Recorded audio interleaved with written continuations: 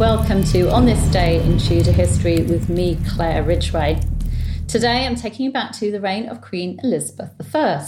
For on this day in Tudor history, the 23rd of December 1558, the new Queen, Elizabeth I, daughter of King Henry VIII and his second wife, Anne Boleyn, moved from Somerset House to Whitehall Palace, which became her principal residence. Somerset House, just off the Strand in London, had been in Elizabeth's possession since 1552, when John Dudley, Duke of Northumberland, had offered her the property in exchange for Durham Place, her townhouse. Somerset House had been built by Edward Seymour, Duke of Somerset and Lord Protector, during his protectorate of 1547 to 49. As I've mentioned in a previous talk, it had cost him £10,000 to build and was built in a Renaissance style. He'd used stone scavenged from the charnel house of St Paul's Cathedral to build it. But Somerset had not had chance to make use of it, as it had only been completed in 1550, and he was sent to the Tower of London for a second and final time in October 1551 and executed in January 1552. In 1553, £900 was spent on preparing it for Elizabeth, and she moved in on the 29th of July 1553, following her half-sister Mary's accession. It was her London home during Mary I's reign. Mary died on the 17th of November 1558, and on that same day, Elizabeth, who was at her country estate of Hatfield, was informed that she was queen.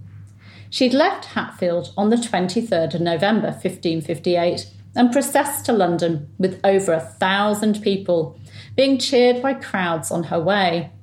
She stayed at Charterhouse in London until the 28th of November, when she made her official entry into the city as Queen. She processed to the Tower of London, where she stayed until the 5th of December, when she took a barge to Somerset House. Historian Sarah Gristwood writes that she stayed there until after Mary's funeral on the 13th of December, which formally ended the late Queen's authority. On this day in history, the 23rd of December 1558, Elizabeth moved out of Somerset House to make Whitehall her home, just in time for the Christmas revelry. Whitehall Palace, formerly known as York Place, dated back to the 13th century, when it was the official London residence of the Archbishop of York. In the reign of Elizabeth's father, Henry VIII, Cardinal Thomas Wolsey was Archbishop of York, and he spent a vast amount of money making improvements to it, such as building a new outer great chamber and enlarging it by purchasing adjoining buildings. It was a magnificent property, and it's little wonder that King Henry VIII took it in 1529 when Wolsey fell from favour. In October 1529, Eustace Chapuis, the imperial ambassador, in reporting on the downfall of Wolsey, recorded that the king, his sweetheart Anne Boleyn, and her chaperone, her mother Elizabeth Boleyn, had visited York Place to view the cardinal's treasures. They then spent the Christmas period planning improvements to the property. Anne Boleyn used it as her London residence, residing there with her mother, and her father and brother also had rooms there. In around 1532, the property became known as Whitehall, perhaps because of the colour of its stone, and probably due to the king wanting its past links to Wolsey and the See of York to be forgotten. On the 25th of January 1533, Whitehall served as the setting of the secret marriage of Henry VIII and Anne Boleyn, who was pregnant with Elizabeth at the time. Just over 3 years later, on the 30th of May 1536, it was the setting of another marriage, that of Henry VIII and Jane Seymour, just 11 days after Anne Boleyn's execution. Then, in 1537, court painter Hans Holbein the Younger was commissioned by Henry VIII to paint a mural at the palace on a wall of the King's Privy Chamber. In the mural was a central monument carved with an inscription commemorating Henry VII, Henry VIII's father, as a great king. The monument was surrounded by 4 figures: Henry VIII and his third wife Jane Seymour at the front, and Henry VII and his wife Elizabeth of York towards the back. From this day in 1558, the palace became the main residence of Henry and Anne's daughter, Elizabeth.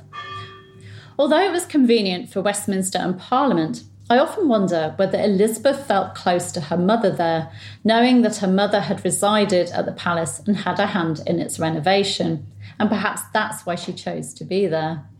Elizabeth added a banqueting house and spent many Christmases at the palace.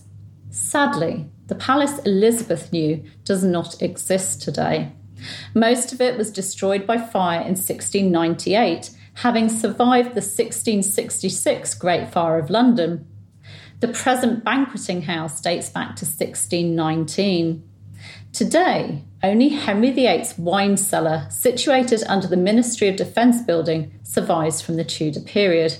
It was originally an undercroft from Cardinal Wolsey's Great Chamber. It is so sad that this wonderful building is now lost. Tomorrow, I'm going to be talking about a Tudor man who changed sides in the succession crisis of 1553, served Queen Mary I faithfully, and survived being a Catholic recusant and being implicated in a serious rebellion against Elizabeth I to die a natural death in his 80s. Do make sure you're subscribed, you can click there, and that you've hit the bell so you don't miss that video. You can find a link to last year's On This Day in Tudor History video in the description. Thank you for listening to this podcast. I do hope you enjoyed it, and don't forget to subscribe so that you can enjoy podcasts on a daily basis. Thank you.